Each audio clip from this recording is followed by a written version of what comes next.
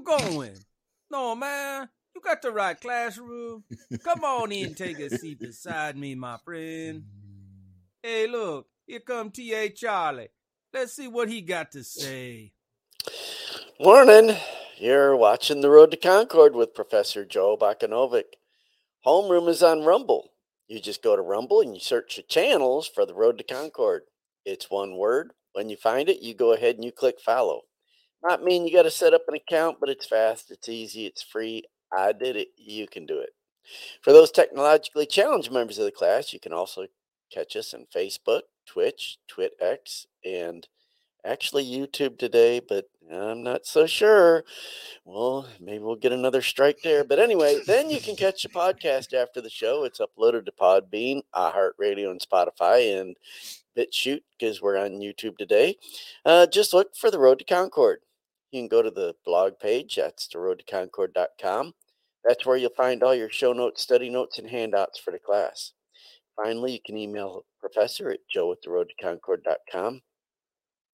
He's a little slow right now, and he has some comprehension problems too. So I got to get that squid to translate back into Marine sometimes for me. He has to, email you and say, "What was this all about?" Whiskey Tango Foxtrot over.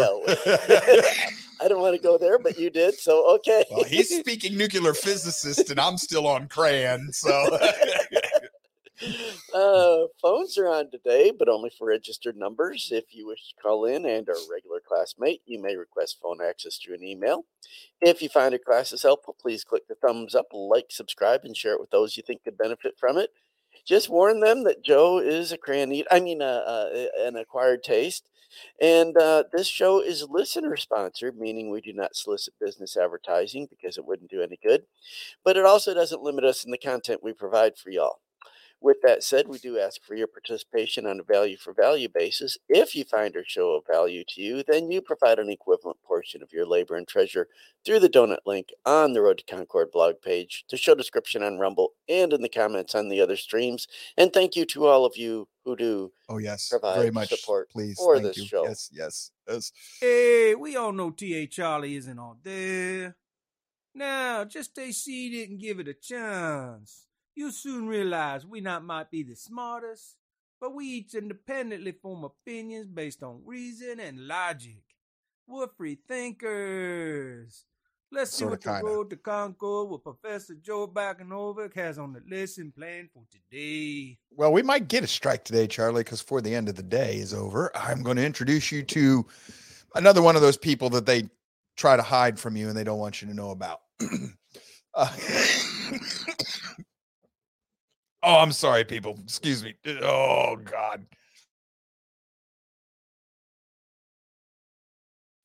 That was very rude. I apologize. I am very sorry. I've got to get that dump button. I will always struggle with lung problems, breathing problems. I'm not going to tell you where and when it came from. I know what had happened. I just got to listen to Charlie and BB and get to the VA, and they probably won't help me either, but, whatever. Anyway, today's class. Wow. I'm sorry about that earlier. I see the title. We don't have a whole bunch of people checking in just yet. Maybe the title put people off. Don't want to talk about the meaning of words, what it means to be human. Wait till I introduce you to one of the leading ethicists in the Western world as to what it means to be human and what he has to say about that. That'll be second half of class. First half of class, I want to talk to you about, what are the building blocks of language? Words. Sentences are made up of words are made up of letters and all this other stuff. But how often do we actually stop? And I want to have a philosophical conversation with you today. How often do we actually stop and think about what is a word and why does it matter what it means? And as we get going into this today, you're going to find out that, I'm going to differ with the quote unquote experts a little bit here and there. You'll see as we get going here. The Tower of Babel. Sort of, kind of. Probably looked a little bit more like that, only bigger. Not that that matters or anything, but, this is, that's a nice tower you got there. It'd be a shame if somebody came down and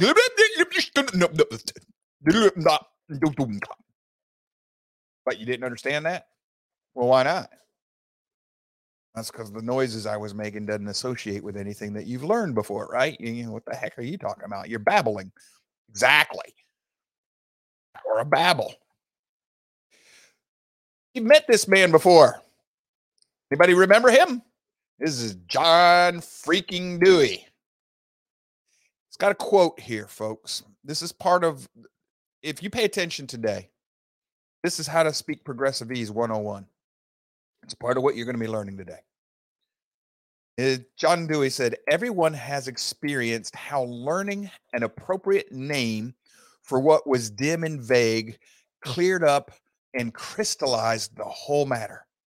Some meaning seems distinct, almost within reach, but is elusive.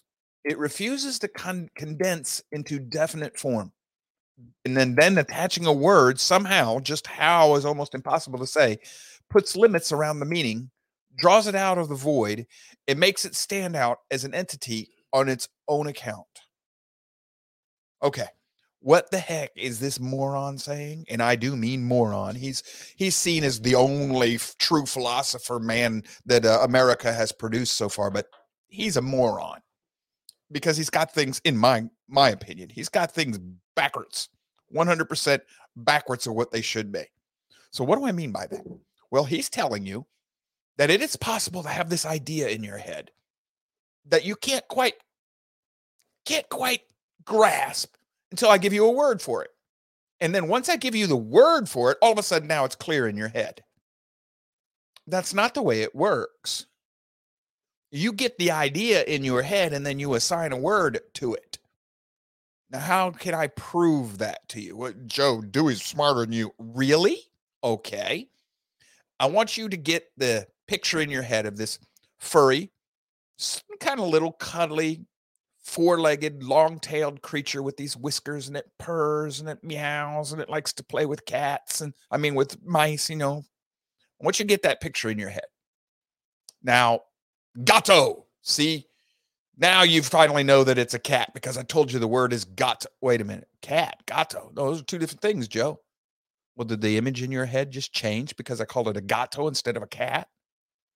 Or how about if I say it's feline?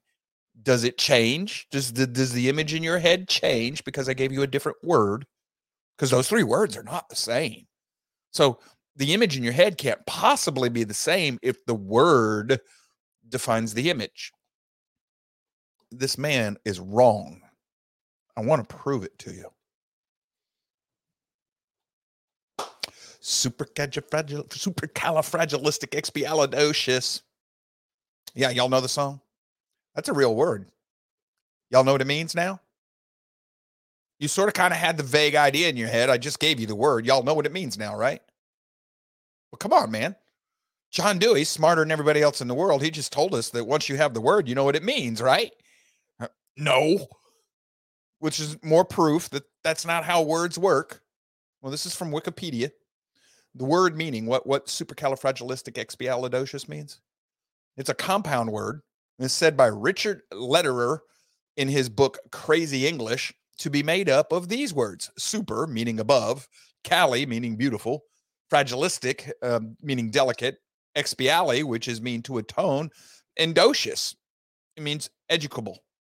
With all these parts combined, meaning atoning for being educable through delicate beauty. Yeah, whatever. The Oxford English Dictionary first records the word with a spelling of supercalifragilisticexpialidocious in the column titled A Musings by Helen Herman in the Syracuse University Daily Orange, dated March 10th, 1931.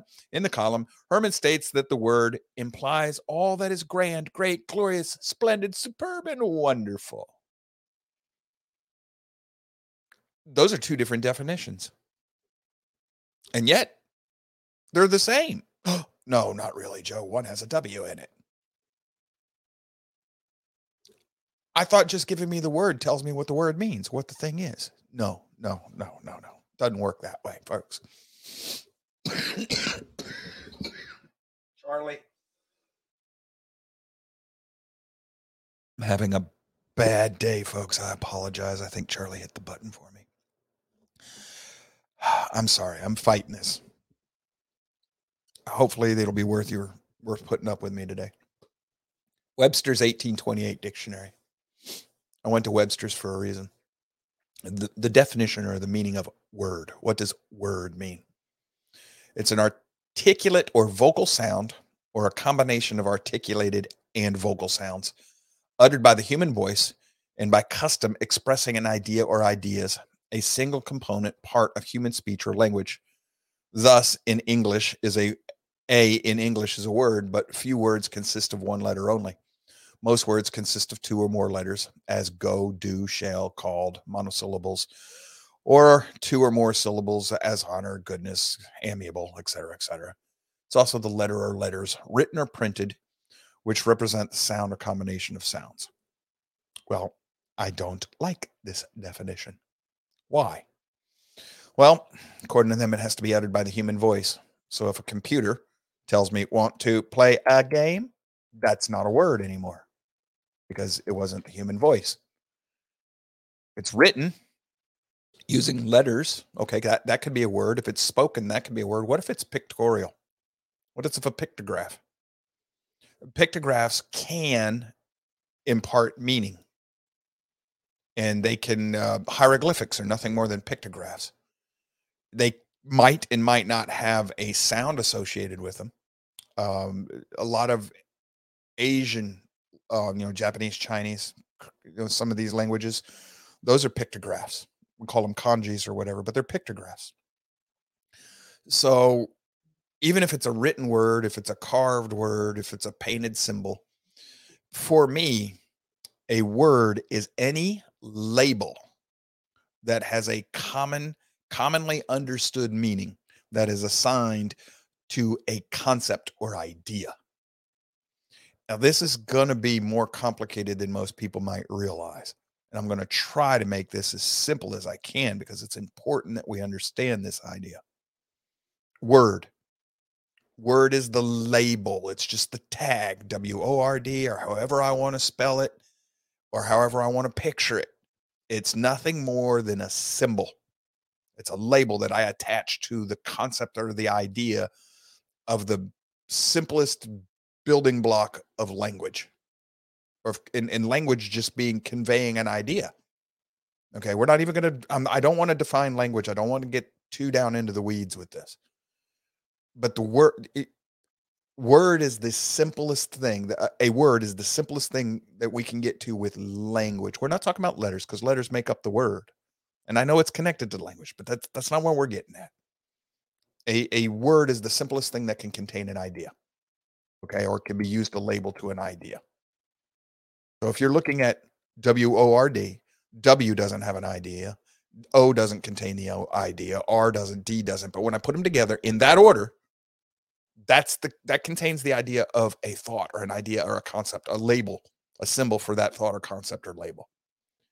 Now, according to Dewey, just by telling you word, now you understand that whole concept and label and you know the whole thing.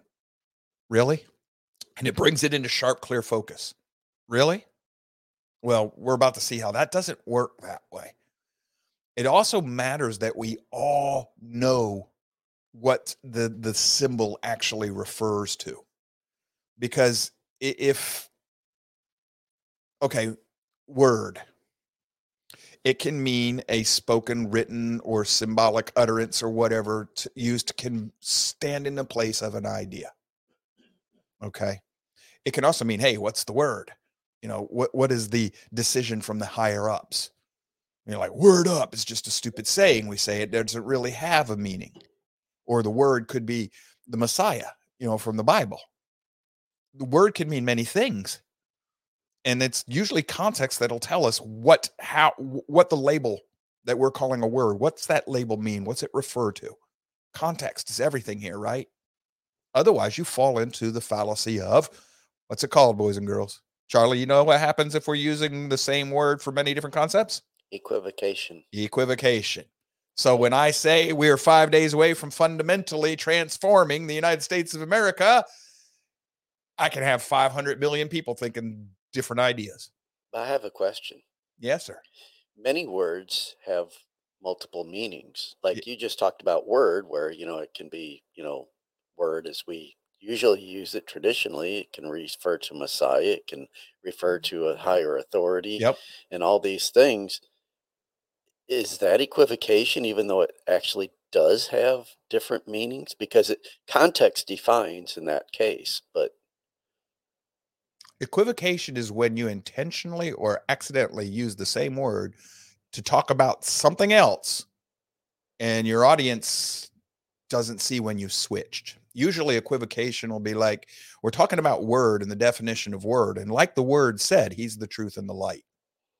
So within the context of that example just now, I switched from the meaning of a word to the Messiah without telling you I did that.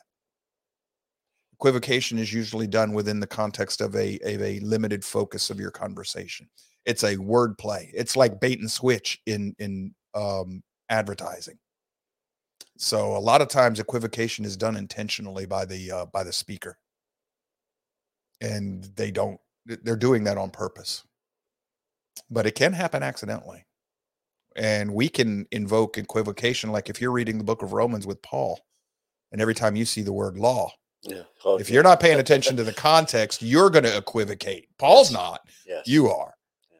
That's a good example there. Yeah, because Paul tells you, I'm talking to people who know the Torah well. Because this is one of the problems you have when you translate between languages. Yes. Because you have trouble, even when we're using English. How many times do I have to explain to the class that, let me translate progressive into English? Right. And I'm not laughing about this. They use they use English language, but they have different meanings. It's a different language, even though it's using English words. Case in point that you'd understand perfectly. How many civilians would understand you when you were in the Air Force if you were talking to your higher ups about something with all the jargon and acronyms we use? Right. Yeah. When you're first in the military, it takes a while to learn the language. Sounds like English, but it isn't. Not really. It's military jargonese. In the 70s, jive sounded like English. That was a whole different language, man. If we don't understand each other, we're back at the Tower of Babel. So do you have anything else, Charlie? I didn't mean to. No. That's good. That helps to clarify it, because that's what I was, Well, have you ever can have multiple definitions that actually do work, but then you can switch between them, like you said. So we don't often have callers here, so you don't see me do this too often, but you've been around me off air too. But have you ever noticed, and a lot of times I know this goes right by people, they don't pay attention to it, but have you ever noticed when I'll sometimes ask people, what do you mean by that? Oh yes, you do that a lot. Yeah. Okay. So you have noticed I do that. You know what I'm doing? I'm not trying to be ugly. I want to make sure I understand how you're using exactly the word what your concept right, is. Yes. Otherwise, if I assume I know, we all know how to spell that word, right? Yes. So I will stop people and ask them, okay, what do you mean by that? How are you defining that term? This is not trivial, folks. Everything we do in the form of human communication hinges on the meaning of this, the label we assigned to our communication. There is no way you'd be able to understand me right now. You'd have no idea what I'm talking about if you and I hadn't been taught to agree on the meaning of these words. So you want a perfect example of what I'm talking about? Bill Clinton, when he was being impeached. Well, it depends on the meaning of what is. The definition of is. Yeah. I'm sorry, but the law commonly refers to the definition of is in that case as a state of being. You say, well, it's not the same when I say what it is. Yeah, but what it is a phrase, not a word. So it's kind of like WORD means nothing individually, but when I put them all together in that order, now it has a meaning. What it is means something entirely different than the sum of what, it, and is. Okay? What it is either an interrogative or a declaratory. You're either asking a question or you're telling somebody something, but in the colloquialism, in the figure of speech we use, it can be something entirely different. What's happening? What's going on? Yeah. It's an idiom. But that's not what Clinton was doing. Clinton was playing a game. Yeah, he was playing progressive. Right. He was obfuscating. And he was intentionally equivocating. And everybody bought it because they thought, oh, look how smart he is. No, he wasn't being smart. He was being an idiot to an intelligent person. But if you don't understand language and how it works, you don't know how to fight back against this. You don't know how to push back. You don't need to know. It'll be hard for you to explain to others why you're rejecting their idiocy. It's the same thing with logic and reason. If you come at me and you're giving me an argument for something, and you're using totally unsound, invalid, irrational reasoning full of fallacies, Joe's going to go off with you. Well, why? Well, Joe can start telling you exactly why I don't want to listen to you. Hopefully, if you're with us long enough, you'll start learning how to do some of this. Well, the same thing is with logic. I mean, with language is with logic. Language has the rules. And in logic, by definition, is one of the bedrock rules. That's what the word means. You can't argue with it. You can disagree with it and try to redefine it like I'm doing with what does word mean. Well, in their fairness, when Webster wrote this, we didn't have talking machines yet. But we do now. So he would have expanded his definition, I have no doubt. But at the same time, if you go look at definitions for word, W-O-R-D, how do you define W-O-R-D? You're going to find that they don't all agree. In fact, I couldn't find an easy one to bring you today. That's one of the reasons I went back to 1828 dictionary. I was reading definition of word, and they got all stupid crazy with it. And it's not necessary, especially for the common person. We don't need to make things as complicated as they were doing. But we as common individuals, this is a discussion that we should have had in grade school. Our teachers, we're smart enough at 5, 6, 7, 8, 9 years old. You're smart enough to have this level of a conversation of what a word means.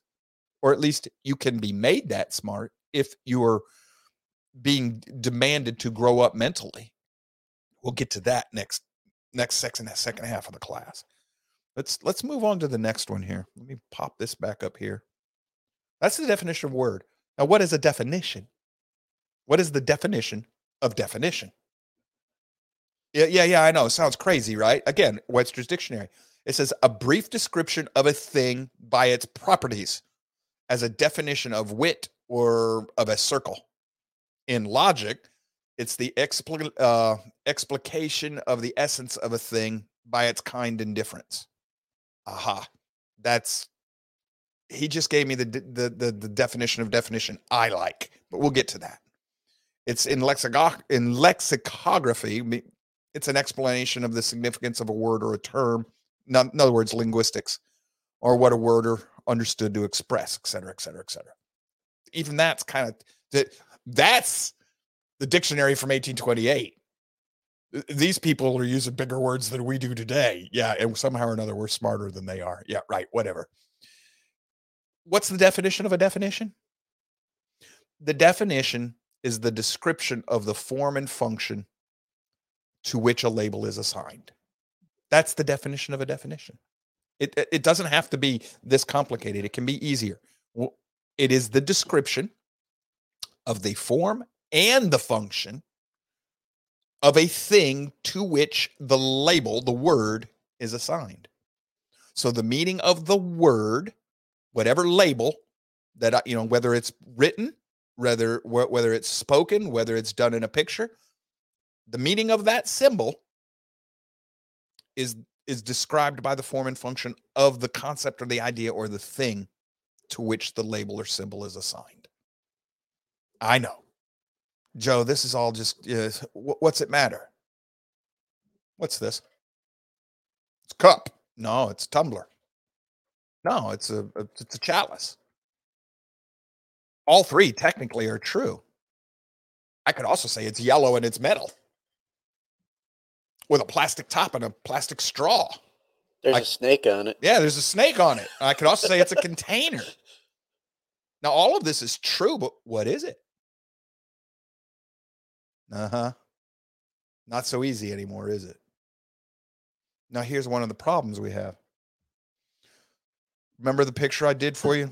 person says it's a 6, the other says no, it's a 9 because they're looking at the number from two different ends, one from the 6 and one from the 9 angle. They get in a fight. I ask you what this is. There's 5 of us in the room, and 5 of us go, it's a mug, it's a tumbler, it's a chalice, it's a whatever you want to call it. And we get in a fight. Why?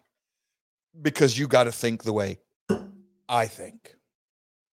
And if you don't, you're wrong. That's human nature coming into the way of our language.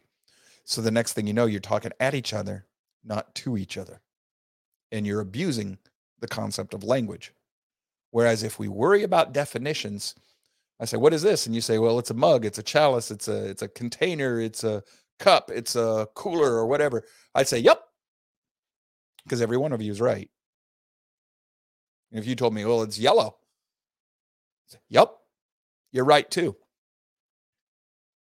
It's kind of like the guys with their hands on the blind men with the hands on the elephant, the trunk, the leg, the side, the ear, the tail. Everybody's got a different description. Yep, you're all right. You're also all wrong. This is what adjectives are for. Modify the meaning of the word. We're going to get some practical application here in a minute. And you're going to understand why this is important. And hopefully, I'll get you to understand just how difficult it is for a philosopher, somebody who spends their days, wastes their day, however you want to look at it, thinking about these things. Because, dude, you go back and read Socrates, Plato, and Aristotle trying to define what a definition is. They spend an entire book arguing over it. And none of the 3 of them agree, and they never get anywhere. So, I got one more definition for you. Whoops, that's not what I wanted to do. Form. Before we get going any further, a form. It's the shape or the external appearance of a body. This is also from Webster's 1828. It's the figure as defined by lines and angles, that manner of being peculiar to each body, which exhibits it to the eye as distinct from every other body. Thus, we speak of the form of a circle or the form of a square, the form of a triangle. A circle form the form of the head of the human body, et cetera, et cetera, et cetera. So they give us a couple of examples down here from Scripture as well. And this is how the 1828, this is just history lesson as well. So form is basically, what's it look like? What's it made out of? What's it taste like? What's it feel like? That type of, the senses, right? So that's form. The senses are form. What else do we have? We've got one others. Webster's Dictionary for function. In a general sense, the doing, executing, or performing of anything, discharge, performance as the function of a calling of an office more generally, et cetera, et cetera. They had that definition works, but I don't like it, especially if you're not accustomed to their language. That's not going to make a lot of sense to you. So this time I used wordnik. Function, the action or purpose for which a person or thing is suited or employed. So that's its function. What do you do with it?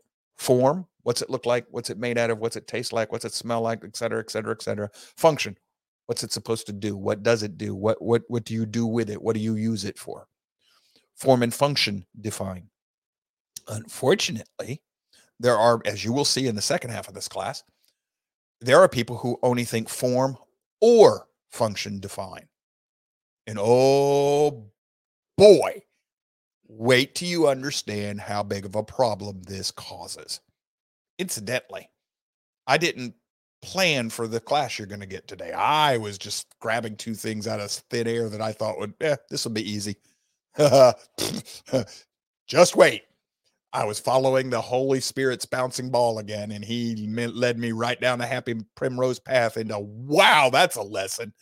You want to be here for the second half of this one, boys and girls. And it just so happens that until you get through this one, the second one won't make as much an impact on you. But if you've been through this, the first hour, when we get to the second, am I going to rock your world with something I'm going to show you. And it's all about definitions, form and function, not form. You don't give a definition to something just on its form, function as well. Must be, has to be both. You'll understand why in the next hour. Okay, so pencil. John Dewey says you now know everything you need to know about a pencil. It just came into concrete understanding in your mind, right? Might be something like what you just thought of, right? Okay, what's the form of the pencil? Well, it's made out of wood. I forgot to put this in there, but kind of, in this case, hexagonal shape. Could be round, could be square. It's got a graphite core. It's sharpened on this end, and it's got a rubber tip on the other end. It's got a metal barrel there holding the two together. It's yellow in color.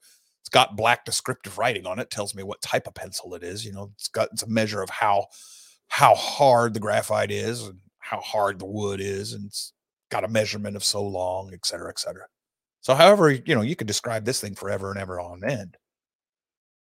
So that's the form of a pencil, right? And the function, I use to write, I use it to draw, I use it to mark. I could do a lot of other things with it, but that's not what it's designed for. It used to be, once upon a time, it was a tape rewinder. Y'all ever had cassette tapes? You put it in the hole and you spin it around to rewind your tape, especially when the tape got drug out, you bring it back in. You could also use your pencil for other purposes for which it wasn't designed. Oh, yep. Booby Yaga there. Sorry. But yeah, let me ask you a question, though. There's pencil, right? Isn't that a pencil? Yes, it is. Original pencils even had lead in them. They used lead instead of graphite. But now, what type of pencil is that? For the most part, when you think pencil, that's pencil. It could be round, black, whatever. But that's what you're going to think of as a pencil. So we call this a mechanical pencil to differentiate from this to pencil. It has still got the same function. It's just got a different form now. But notice, this is where it's important, boys and girls. Different form, same function, which means it's still pencil. Form and function together. This is logic. In logic, you have prepositions. We've done this in class, so hopefully you were here. You'll make a statement in an argument. It's called a preposition. Either this or that. It's an either or statement. A definition rests on either or. And when you get really complicated in logic, you can go either or both. It can all be one statement. But in this case, either the form or the function must be present to meet the definition. Or both. But you have to have at least one. So what we have here to meet the definition is we have its purpose. But it's also, this mechanical pencil also has the form. It has a general form. It's just missing a few things. This one's made out of plastic. And it's black.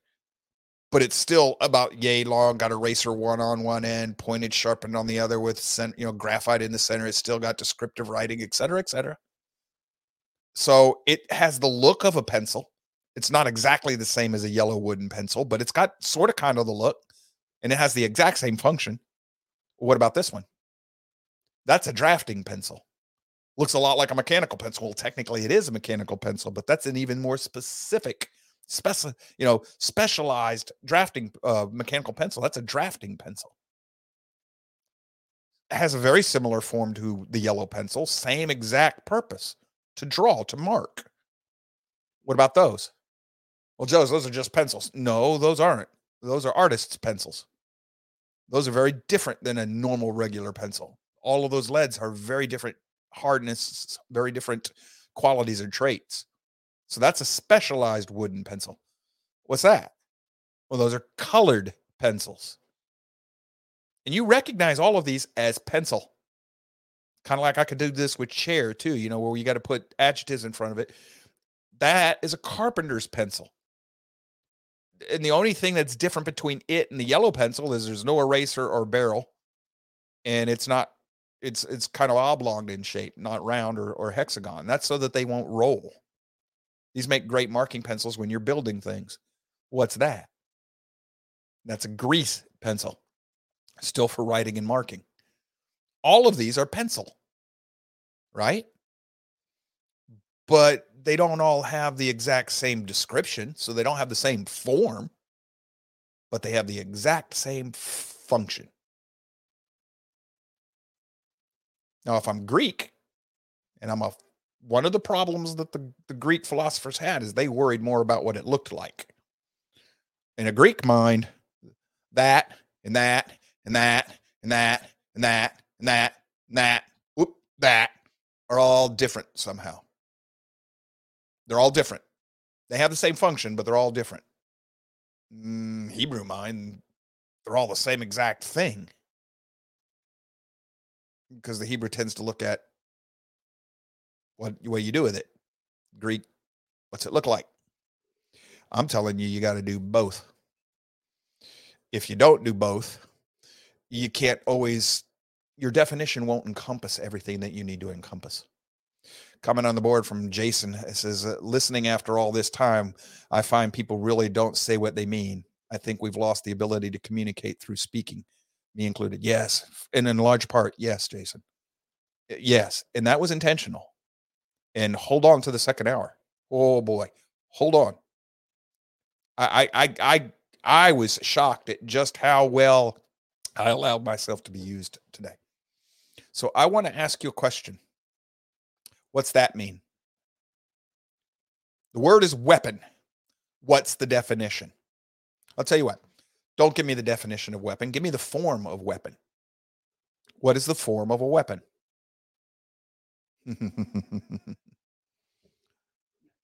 Pencil, right? What is the weapon in that picture? Is it the pencil or is it the character of John Wick? Yes. Both. The man's the weapon, but he's also the one who makes the pencil into a weapon. I've told you this before. It's a story from a science fiction book, Northworld. This mercenary, violent man, he gets stranded on this island. It's an artificial, not island, this planet, artificial planet. It's a diosphere. And it's run by an artificial intelligence. And the planet is designed such that no weapons can exist. The artificial intelligence makes all weapons disappear. There's going to be total peace on this planet. Well, this guy gets in a fight. And I think he uses his chair one time or whatever, and the chair disappears. And then he uses a stick or something. I don't remember what it was, but the stick disappears. After about 3 or 4 times of this, the planet catches on and makes him disappear because he was the weapon. And this is why the left and the right don't see eye to eye on gun control. Yes, right wing, the gun is a weapon. Yes, left wing, the gun is a weapon, but it takes the person to turn it into something deadly.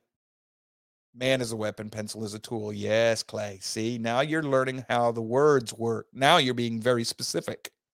I'm still correct saying that they're both weapons, but you're being more specific, which means you are going to be better understood. You're going to express yourself more clearly, and it'll be very difficult for people to start manipulating you because you're exact with your language and you're going to hold to the definitions. And whenever they try to wander off with a different definition, you're going to grab them by the nostrils and drag them back to the one you meant. And it will frustrate them, and pretty soon they'll be calling you names. Ad hominem, personal attack, the last vestige of the defeated scoundrel. But anyhow, so the left looks at the gun and thinks that's the only problem. Form. Form is the problem. The right looks at the person and says that's the problem with gun violence. Function. Function. The person is the one who puts function to the gun. The gun is useless on its own. Yes, its function is to shoot, but it can't shoot itself. You still need a person to put into that, to function. See, inherent in our definition of pencil was that you write with it. You draw with it. You mark with it. It was a tool, like Clay just said. So notice what happens. The left, form. The right, function. We come along and we go, form and function. So without one or the other, it's not a weapon. Oh, wait a minute. What's the definition of weapon? The human being is going to be a weapon, even without the gun, which is why if I take all the guns away, there'll still be murder. And this is why the left doesn't understand. They don't understand language. And they don't understand logic because they reject the natural laws which govern them both. They want what they want to be true. And this is why the left's language, like they think they can speak things into existence. Because I want it, all I got to do is say it, and it becomes true. A man is now a woman. You're bat crap crazy by definition. Because you believe that which is objectively false. Ooh, yeah, because you put form and function together with that. You in trouble. Y'all seeing how this works? This is not nothing. I know that Rush Limbaugh and a couple other people, they're really famous for saying, well, words mean things. Oh, whoopee-doo. Anybody can say that. What do they mean? And why do they mean it? And why is it important? They never answered those questions.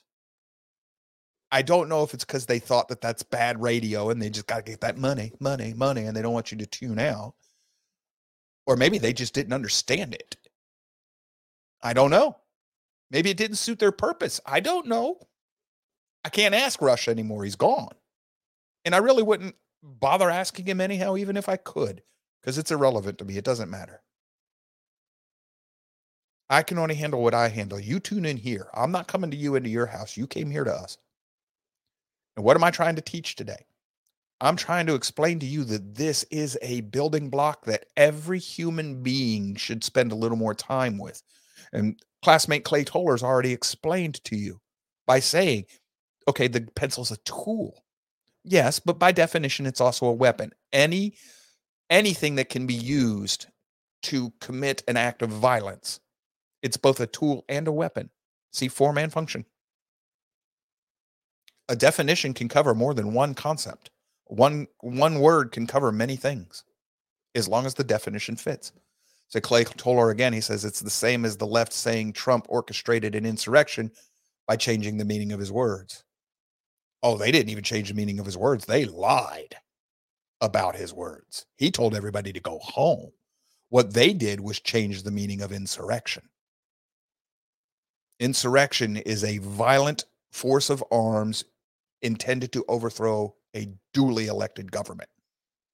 One, the current seating government was not duly elected. Two, it was not a violent force of arms meant to overthrow the government, but rather to seat the properly elected one. And three, it wasn't the opposing force that did it. It was their own people instigating it and entrapping people. It does not meet the form or the function. The function was a false flag attack to give them an excuse to act as though what they claim happened really did happen when it didn't. See, that's how you cut through this stuff.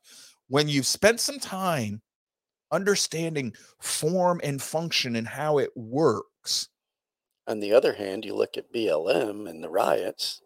They used force of arms. They used weapons. They used destruction. They'd also met the definition of terrorism. They had stated that their goal was to overthrow this country as it was established because it was a racist country.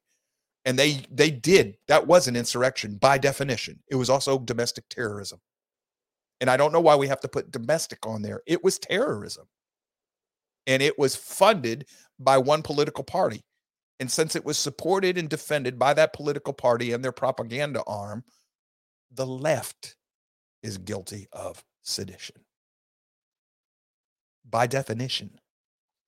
This is not, well, that's just the way you see it, Joe. No, it's by definition. And this is why whenever we're talking logic and you hear me stressing by definition, you don't get to argue with that if you're going to use logic.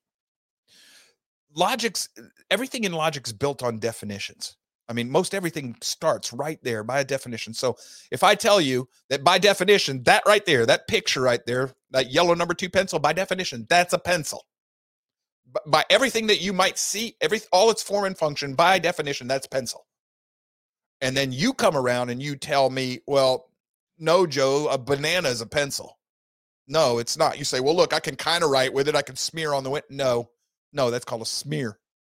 You're not writing. You can't put that on. You and I both understand what we mean by writing. You can't draw with a banana. You understand what I mean by draw. Can't mark with a banana. not in the way we're talking about. See, you instinctively know the form and the function we're talking about. But if you get somebody who comes and says, look, I can put the banana on the ground and mark the spot. See, it's a pencil, Joe. Get away from me, you irrational moron. I mean, that's how progressives think. Because I gave it a different word, I changed its essence. What that is, folks, is hubris of a colossal scale.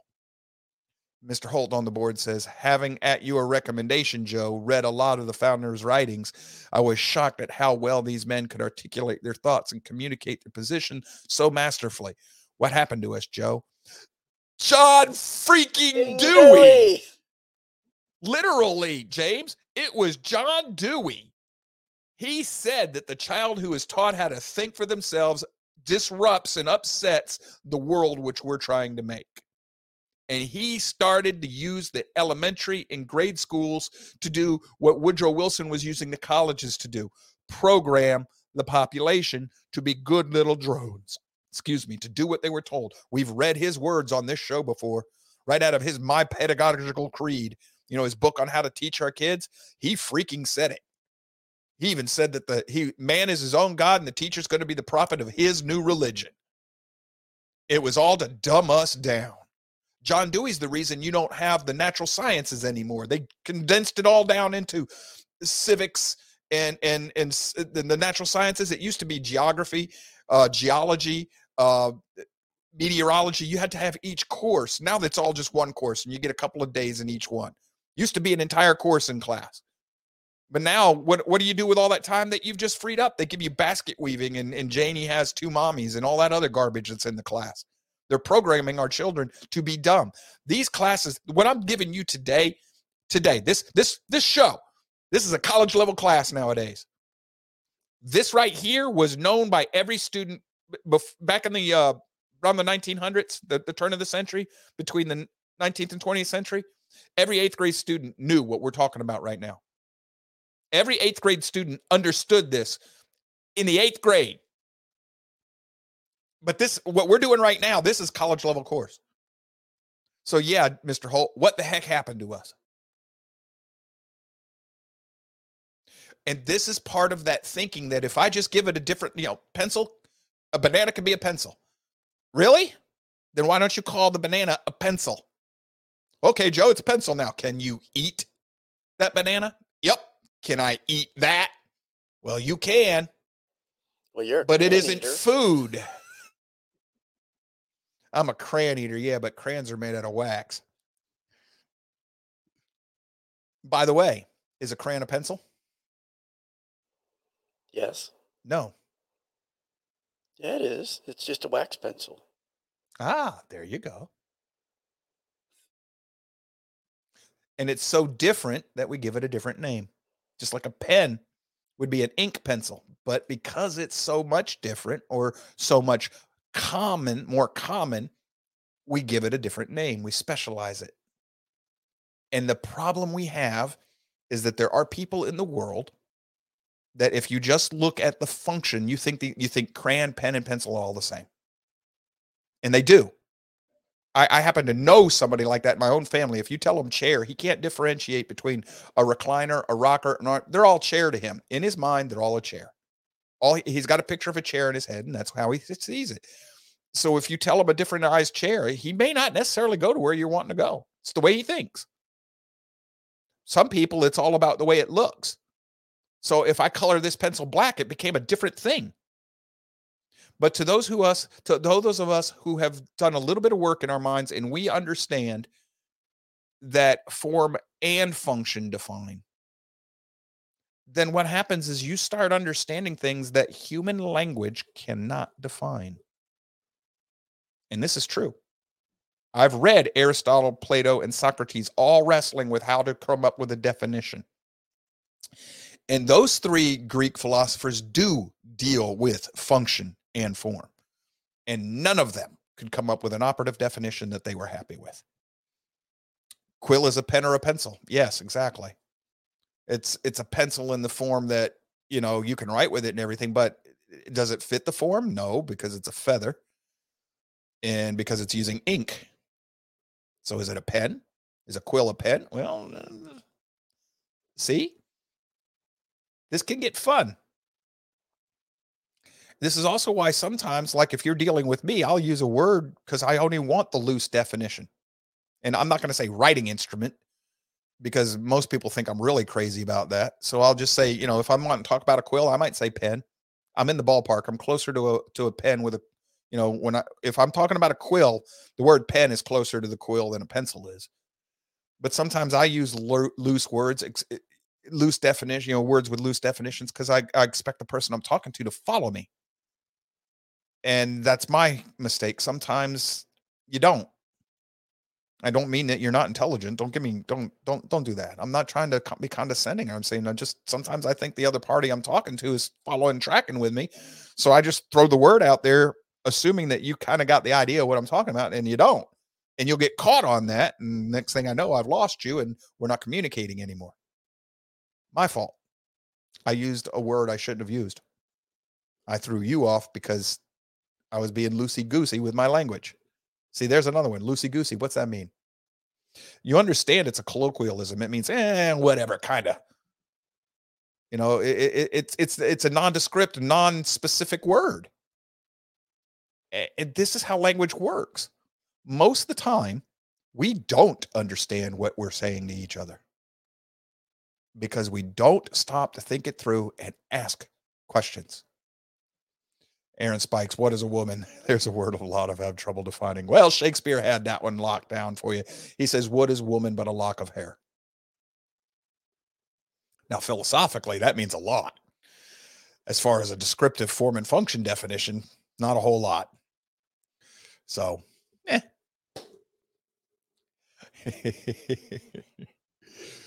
Okay, form and function. Very important. You're going to hear me say that if for however long you listen to this show, you'll hear me talking about form and function. That's what defines together.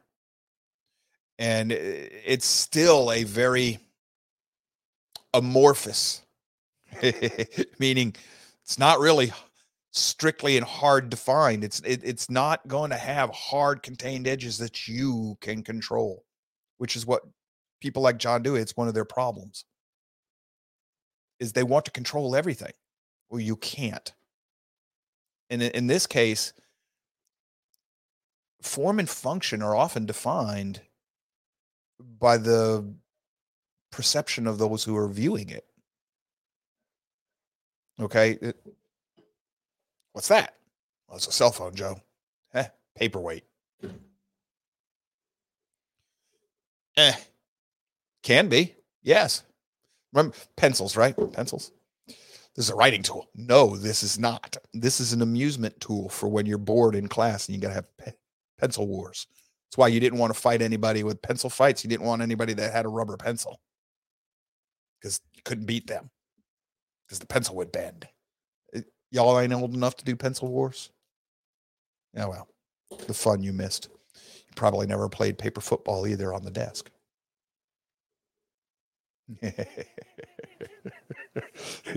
Tracking devices, yes. We put a microphone and the GPS inside of it, and we can even still have it where it will write, Mr. Spikes. Yes, it is a pencil in the tracking and listening device as well.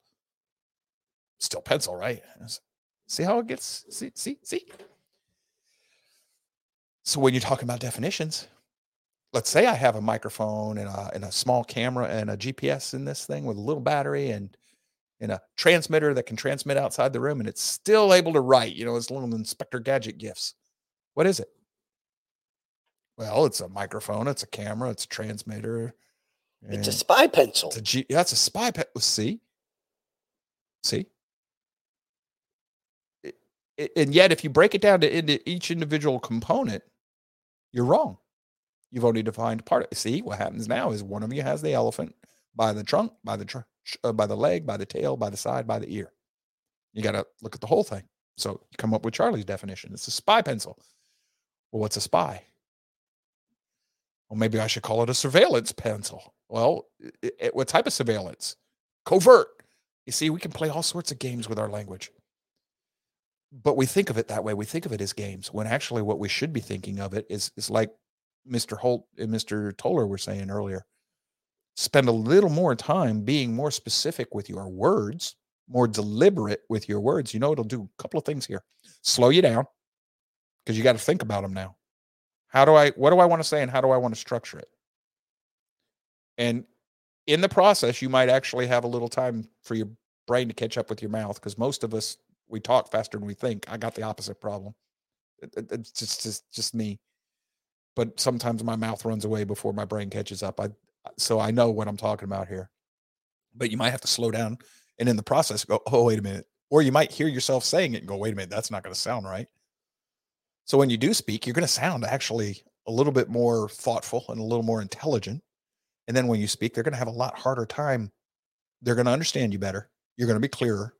And they're going to have a lot harder time going, no, because most people just listen so that they can object. Well, nail them down before they have a chance to object by being specific with what you say. If you've ever heard me in a formal debate with somebody, those of you who've been here for a long time, when we first had a few phone calls coming over from the Freedom Networks with Steve Nichols' audience, we had a few naysayers that would call in. If you listen to any of those calls, like the one with Mr. Ford, I don't know if you noticed, Charlie, you might have noticed, I changed the entire way I talk. I got very specific with my language. I asked him a lot of questions to nail him down on his definitions. I got very detailed and descriptive in what I was saying. And it took all of about 2 minutes to rope Mr. Ford into a corner real quick. And he did the roping. He roped himself. But what I was doing is using language as a weapon, not to hurt or harm, but to defend myself and my ideas and my thoughts and my arguments. And I did it in a way by turning the language against him without being ugly or rude or even being disingenuous to him. I just nailed him down. I made him define his terms, and then I used my terms to such an extent that he couldn't put words in my mouth. And it took all of a few minutes for him to start calling me names. You can do the same thing. It's just something you practice. So we're about to go to break. When we come back, we're going to talk about another definition. What does it mean to be a human being? Oh, boys and girls, I want you to think about this. I am going to show you some things that are going to shock you. But we're going to talk about form and function and what does it mean to be a human being. This is not going to be a joke conversation. And I did not realize it. I did not plan it this way, but it springboards directly off of what we've just been discussing. And you will see the ramifications of going with form or function. And you'll see how quickly things get resolved when you put them both back together. We'll be back in 6 minutes.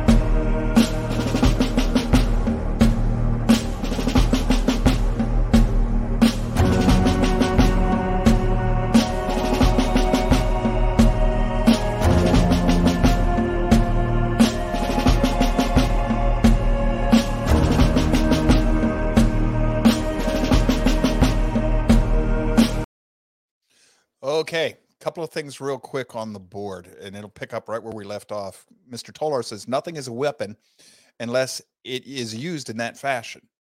True and false, because he also said something else that's true. Everything is a tool. How you use it defines it. Well, a weapon is a tool, so everything is a weapon. It says nothing's a weapon unless you use it that way, but yet everything can be a weapon. Both are true. So is part of the definition of a weapon potential? The potential to be used as a weapon? Still requires human agency, doesn't it? This is not nothing. We are about to have a very philosophical hour. The original weapon was a rock. Yes. Well, no.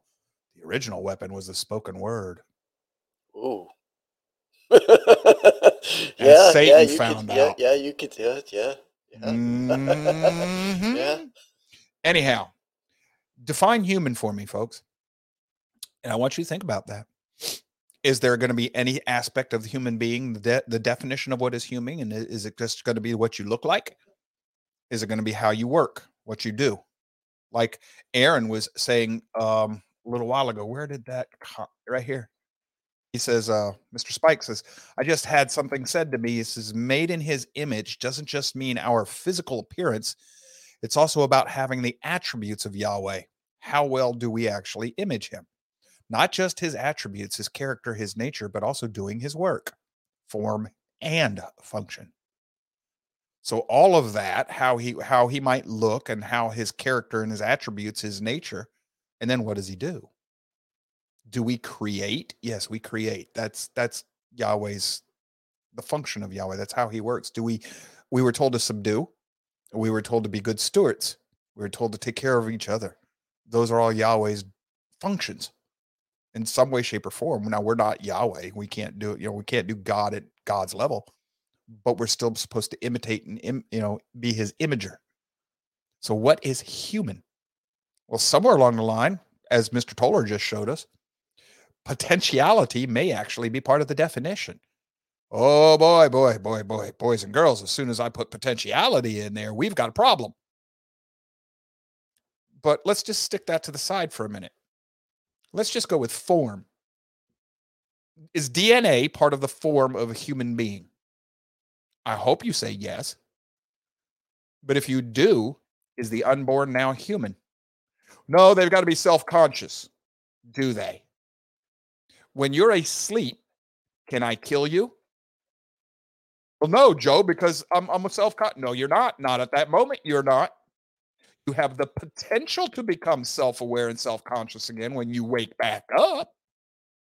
But while you're asleep, or if I knock you out, you're no longer a human by that definition. Unless I put potential in there. Now, once I put potential in there, is the unborn human again? Do y'all see the problem? So when you start making a definition so that it fits your desired outcome, that's the fallacy of affirming the antecedent. You have structured your argument such that you get the conclusion you wanted. That's fallacious, especially when you have to intentionally leave parts of the form and function of that thing out of the definition. So now what happens if I put a piece of metal in your head and connect you to a computer? Are you still human? Or are you a machine? Can you be half of each? I don't know. If you have a mechanical heart, are you still human? If you have a robotic arm, are you still human? Better yet, are you still the person you were when you were 5? Not a cell in your body is the same anymore. Are you still the same person? So if you commit murder today, can I execute you 20 years from now? You're not the same person anymore. So now we've got philosophical and moral pinnings to the definition of human, don't we? You see how complicated this definition is getting? How quickly? How much thought have you given to it?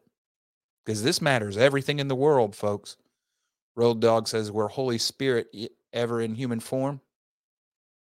Not sure what you mean. Was the Holy Spirit ever in human form?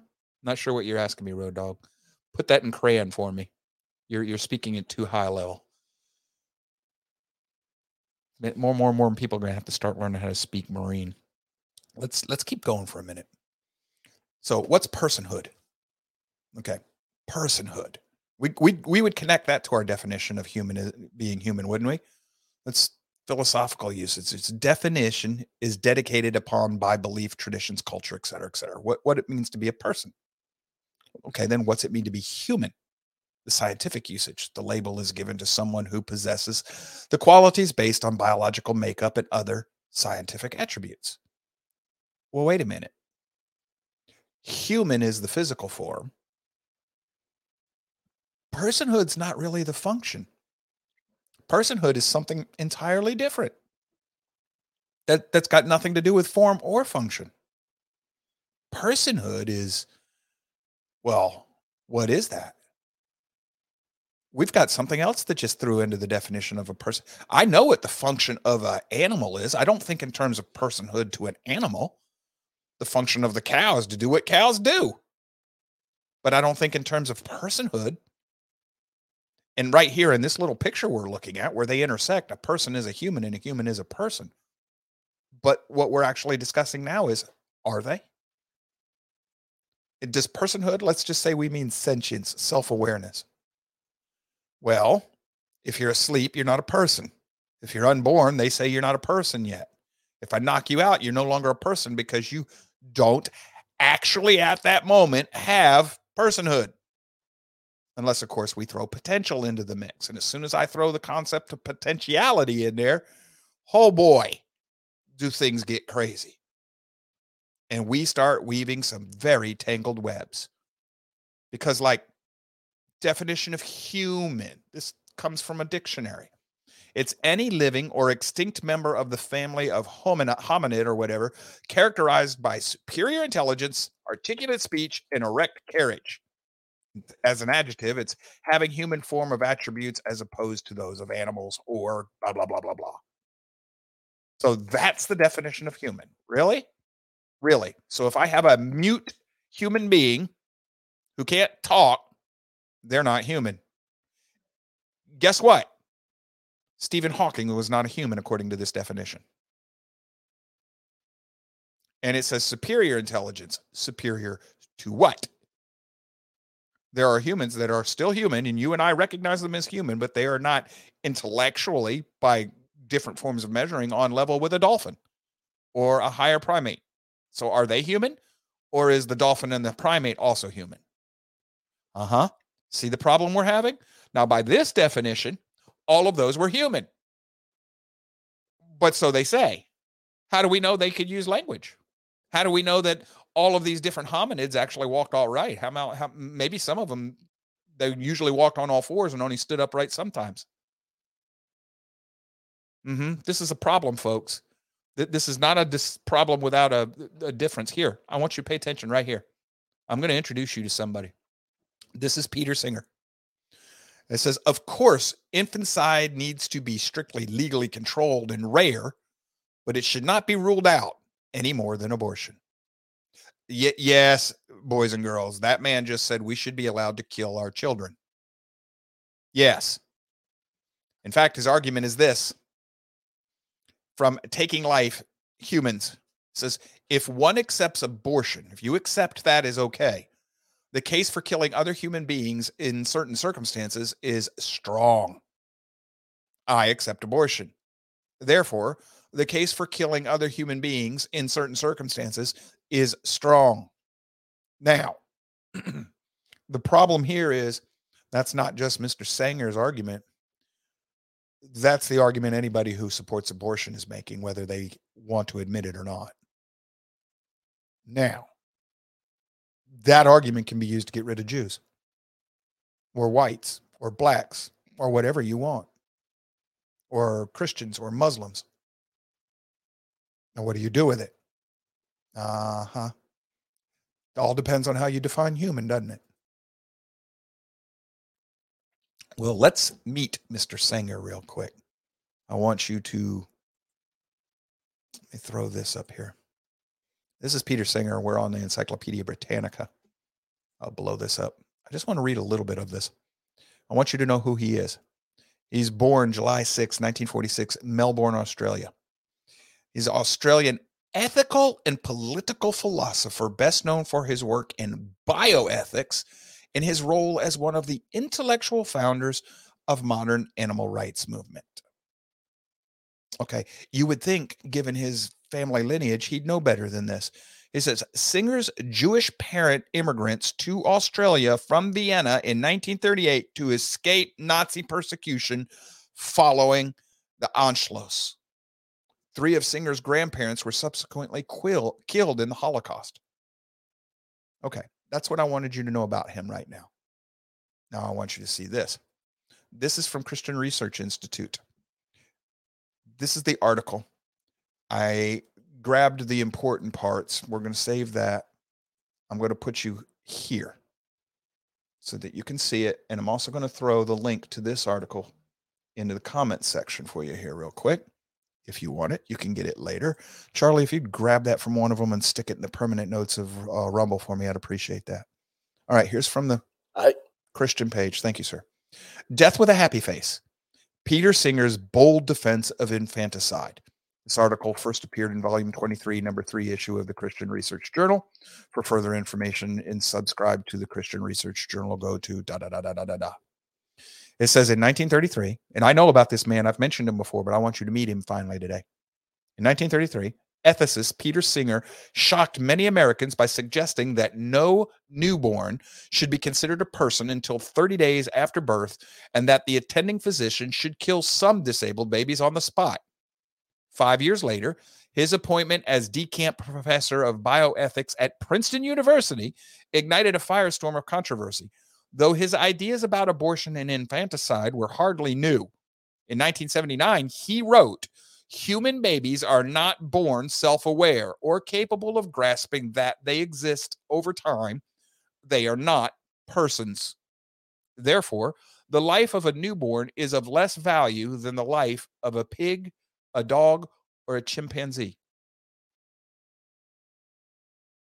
So in other words, you have to have the concept that you exist over time to be human. Before we finish reading, let me explain to you what this means. By definition, anything that takes away your mental cognition that you exist over time as a human, you no longer qualify as human. So all I have to do in Mr. Singer's world, by his ethics, to eliminate that man from this world is thump him on the head, knock him out. Now I can kill him because he no longer possesses it at that moment. So we should kill everyone that develops Alzheimer's. According to Singer, yes. Everybody who's asleep should be killed. I know this sounds crazy to people. You say, well, Joe, you're taking this ad absurdum, whatever. You're taking it to, no, I'm not. You see, the problem is Sanger constructed his definition of human such that he could get to this conclusion. In the process, he excluded potentiality. He also excluded a lot of other things. He said the only thing that makes you human is being self-aware. Well, then a great many animals are self-aware. Or at least you can't prove they're not. And yet you know they're not animal. Why? Remember that picture we just looked at with personhood? Personhood is neither form nor function. Personhood is whatever that is that says, what is the good life? What is the moral life? What is the purpose of life? That is neither form nor function. That is something that exists outside of definition. You can't define it. Not in the terms we're talking about. And Singer ignores this. He's not alone. I continue. Peter Singer is not alone in these beliefs. As early as 1972, philosopher Michael Tooley bluntly declared that a human being possesses a serious right to life only if it possesses the concept of self as a continuing subject of experience and other mental states, and believes that it is itself such a continuing entity. Infants do not qualify. Well, neither does this man. All I got to do is get him drunk. If he's drunk enough, if he's high on peyote, I can kill him because he will no longer have a concept of that. All I got to do is get him inebriated enough where he doesn't understand it. By his own definition, he removed himself from the human condition.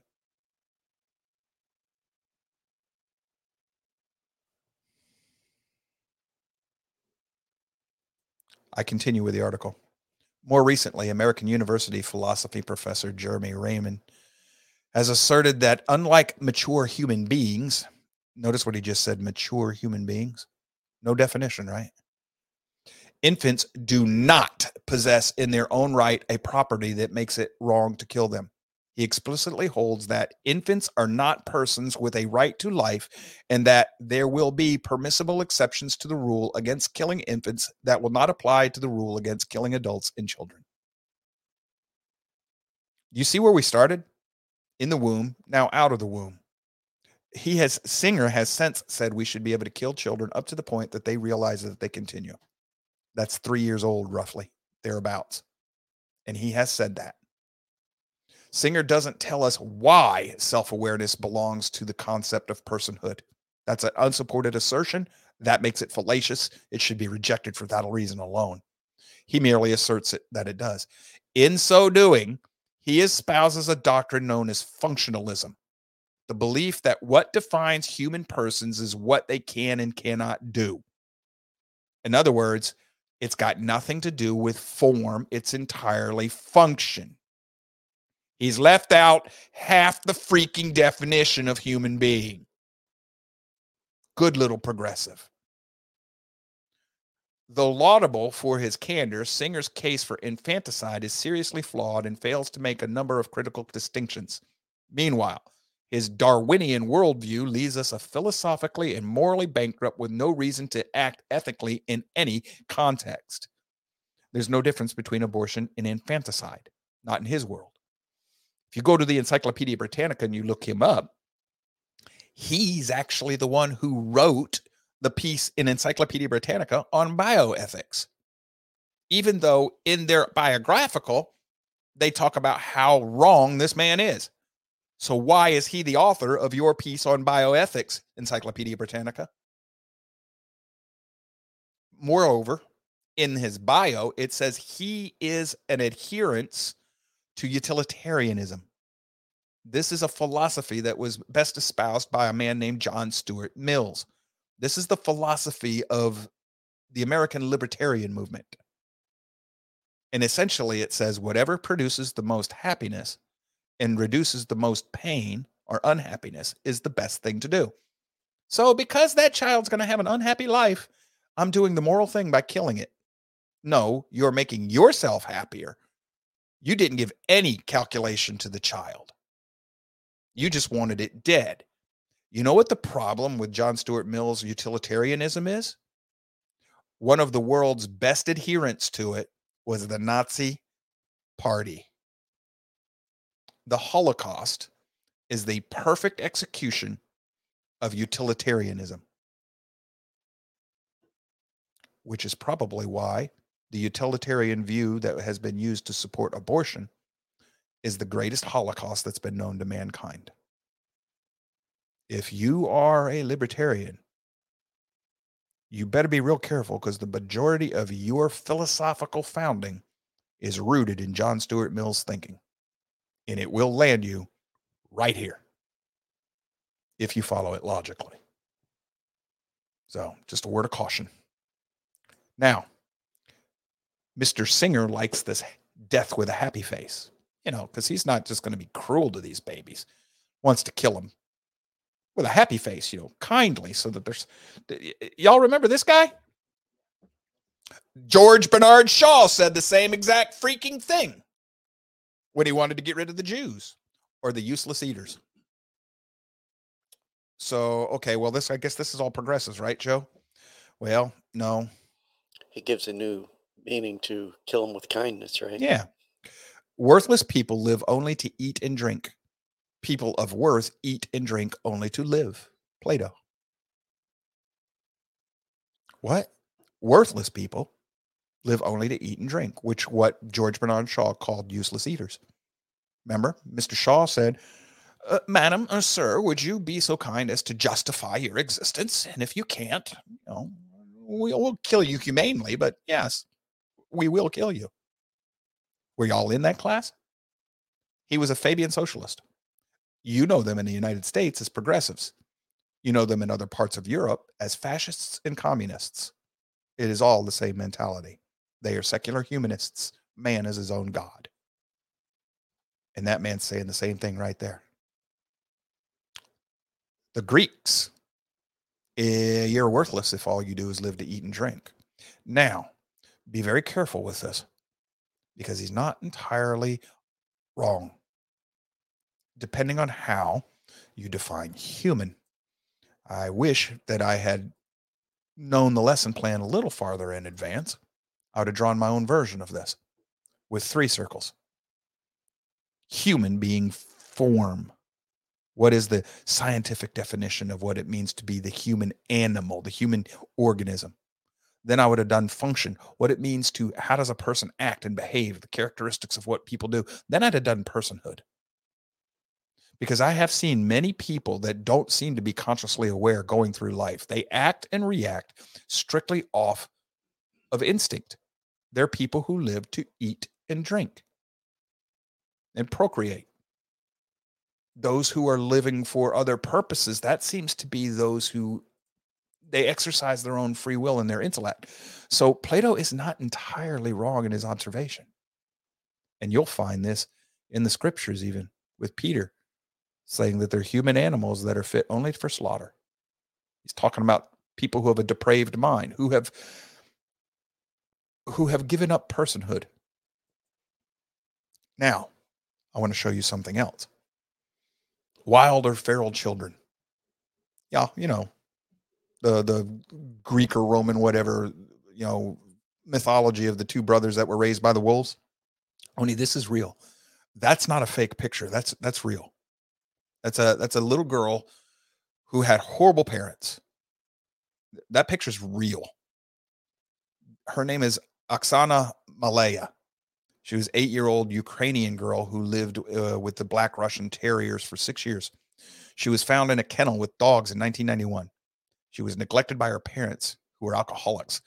The 3-year-old at that time, looking for comfort, crawled into the farm and snuggled with the dogs, her behavior imitating the dogs more than humans.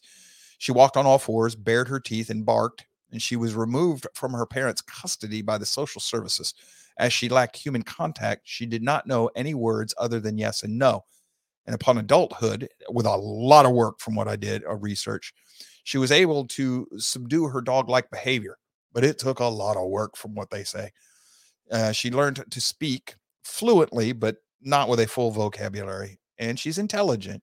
She works on a farm milking cows, but remains somewhat intellectually impaired. Okay. Is she still human? When they found her, did she have any concept of tomorrow? Would you count her as human? The form says she's human. Is she? Now, this is where she's been cleaned up a little bit, folks. But when they first found her, they don't have pictures of that. But this was real. And there are other pictures of this. There's other examples of these things happening. So let me ask you, is she human? When she's wild and feral, is she a human? I say yes. Would Peter Singer, would these bioethicists that tell us what is and isn't ethical, and if you ever read those men's writing, they never use the word moral. That's because ethical and moral do not hold the same connotation. They don't mean the same thing. So when you use ethics in place of morality, be careful. If you do it on purpose, you are committing a gross equivocation. And I will jump on you in a heartbeat if I'm around that conversation. If you do it accidentally, you are stepping into something that you can blur the lines into making people think all sorts of atrocities are permissible. Just because it's ethical. Ethical means the law says you can do it. Moral says whether or not you should. Clay Toller says we were all feral at one time in history. Were we? I don't know. Depends on whether or not you believe the scriptures. or how you interpret them. Human behavior flows from three main sources: desire and emotion, and knowledge. Desire and emotion. What do you want? And just whether or not you're scared, hungry, frightened, happy, whatever. Those two on the left are animalistic. Knowledge, reason, the mind. Form and function. The human animal can be defined by form and function. But is that what we're talking about? Notice I have to say human animal. To be fully human is to also include personhood, is it not? So notice what Mr. Singer and his cohorts are trying to do. They want to define human as nothing more than an animal who knows that there's a tomorrow. My dog knows there's a tomorrow. Well, Joe, no, he does. Yes, she does. She will put toys in different places of the yard and house so that they're there when she wants them. She knows there's a future.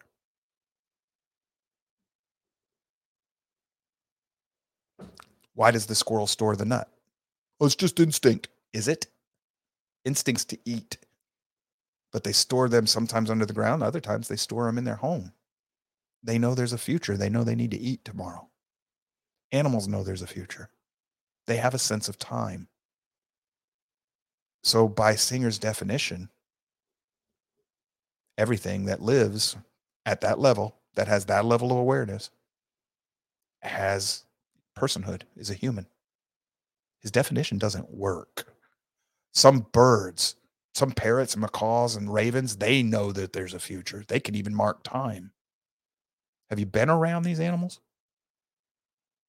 So have you noticed that secular humanists want to define man in a way that takes away the spiritual? Whatever we want to, and that ephemeral, undefinable, whatever.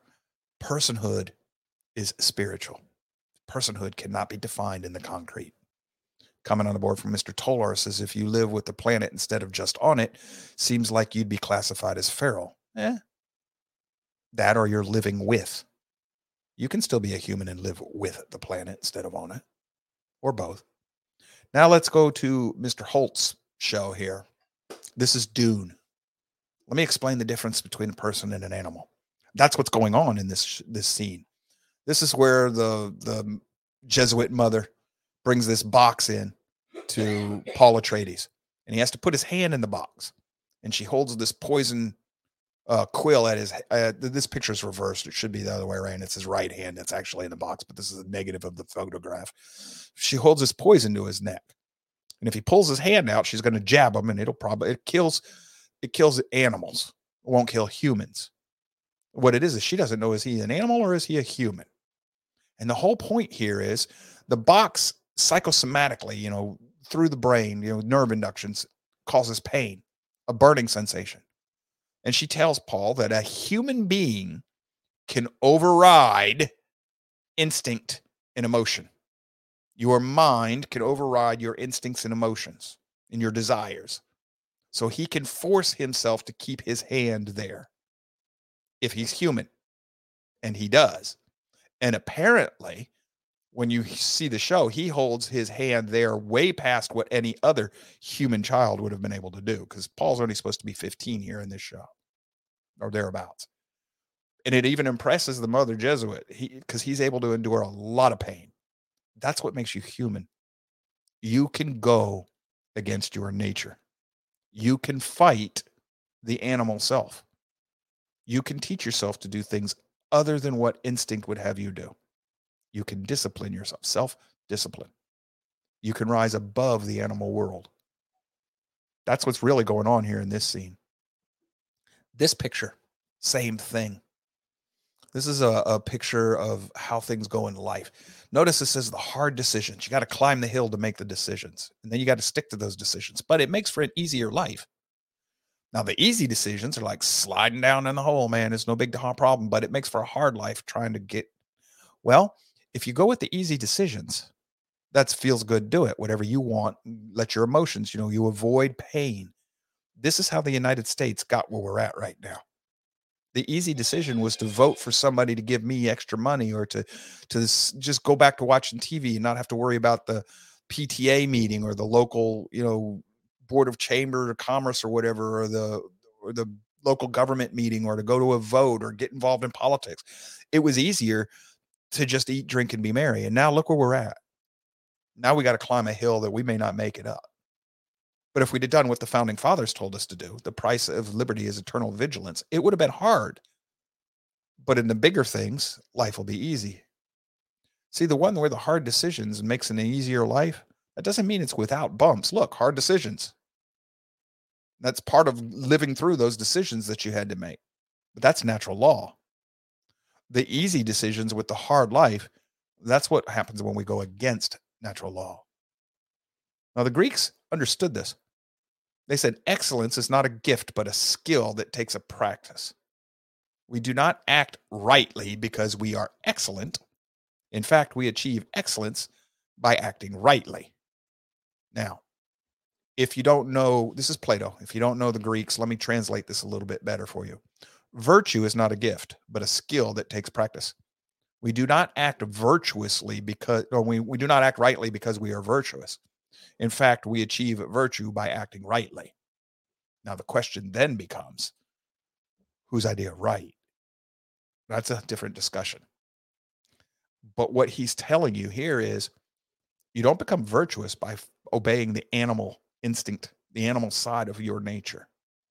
You become virtuous by doing what is right in spite of what your animal side wants you to be or wants you to do. So we have function of the human being is to act like an animal. The form is to look like a human being, Homo sapien, whatever, with the DNA and all of this stuff. That's the form and function. To eat and drink and reproduce is the function of the human animal. And this is the form and the function. What the heck is Plato talking about then? Huh? Now we've got a third part of the definition for a human being, don't we? Every definition that you're going to try and give without a spiritual aspect will fail. Every single time. If you think I'm wrong, call up. I'll enjoy that conversation. I'll be polite. I'll be nice. But oh boy, that one's not going to go the way you think it's going to go. I've been there. I've fought that fight.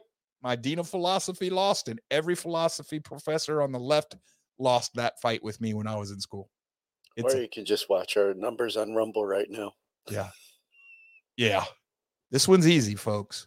This one's easy. Easy to win.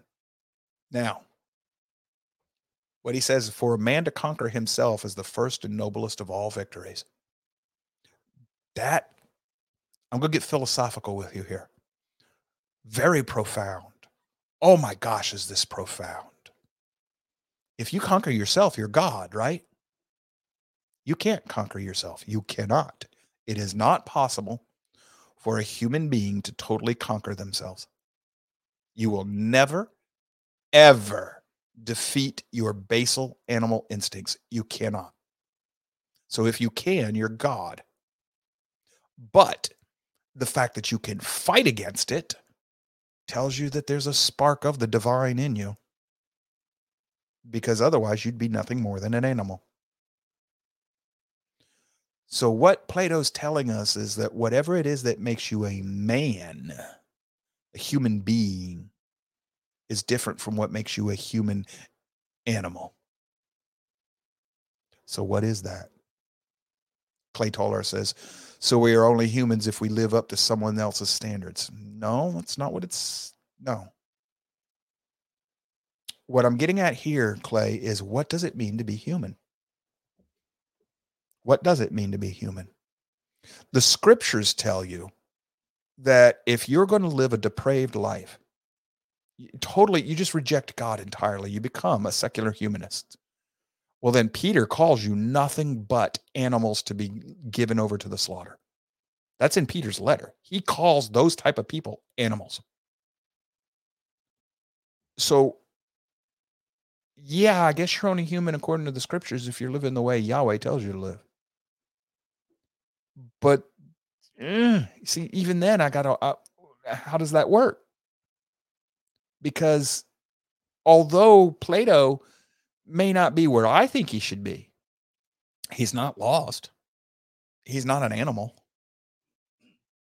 He's not depraved. He's trying to lead what they call the good life, the virtuous life, the moral life, the excellent life, what we would call pursuit of happiness. But then you have, if you throw that potential in that we were talking about earlier, you have the potential to repent and turn around There we and go. become. Plus, if you're not wrestling with the Spirit in some way, shape, or form, you're not capable of recognizing truth.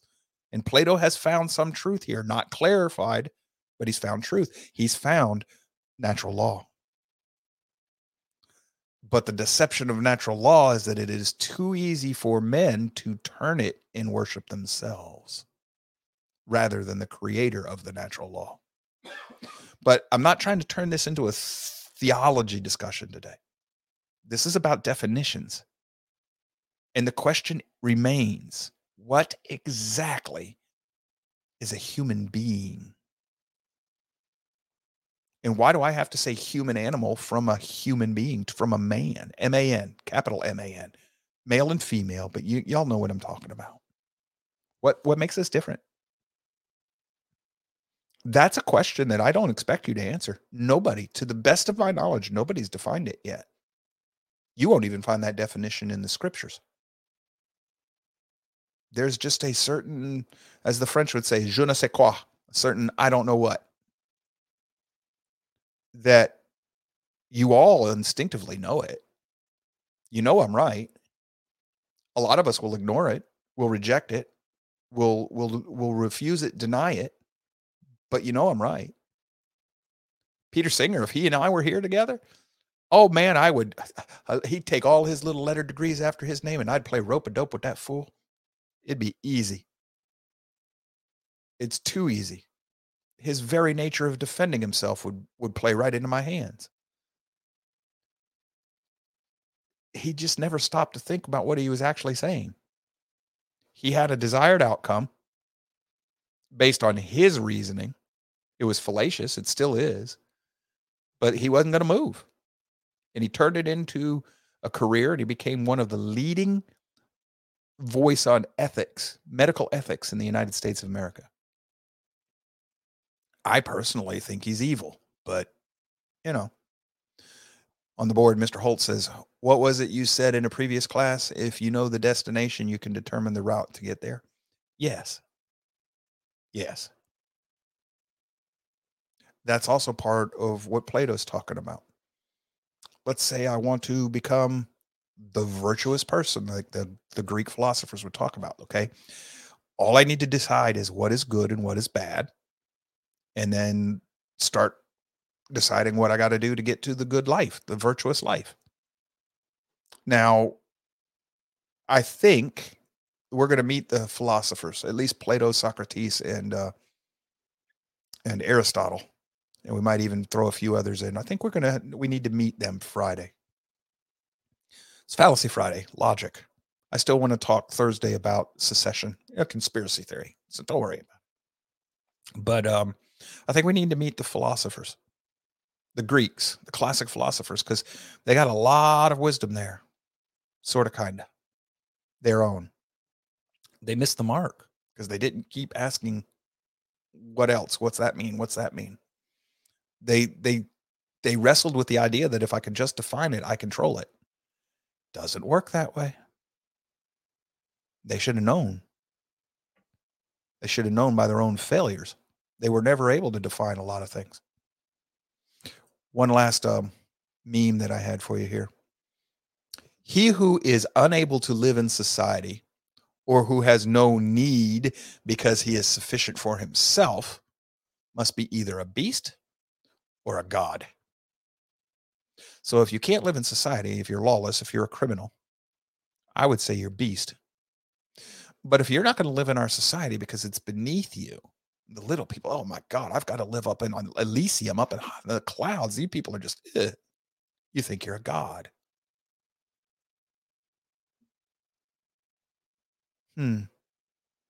Now, let me ask you a question. This is not Plato this time. This is Aristotle.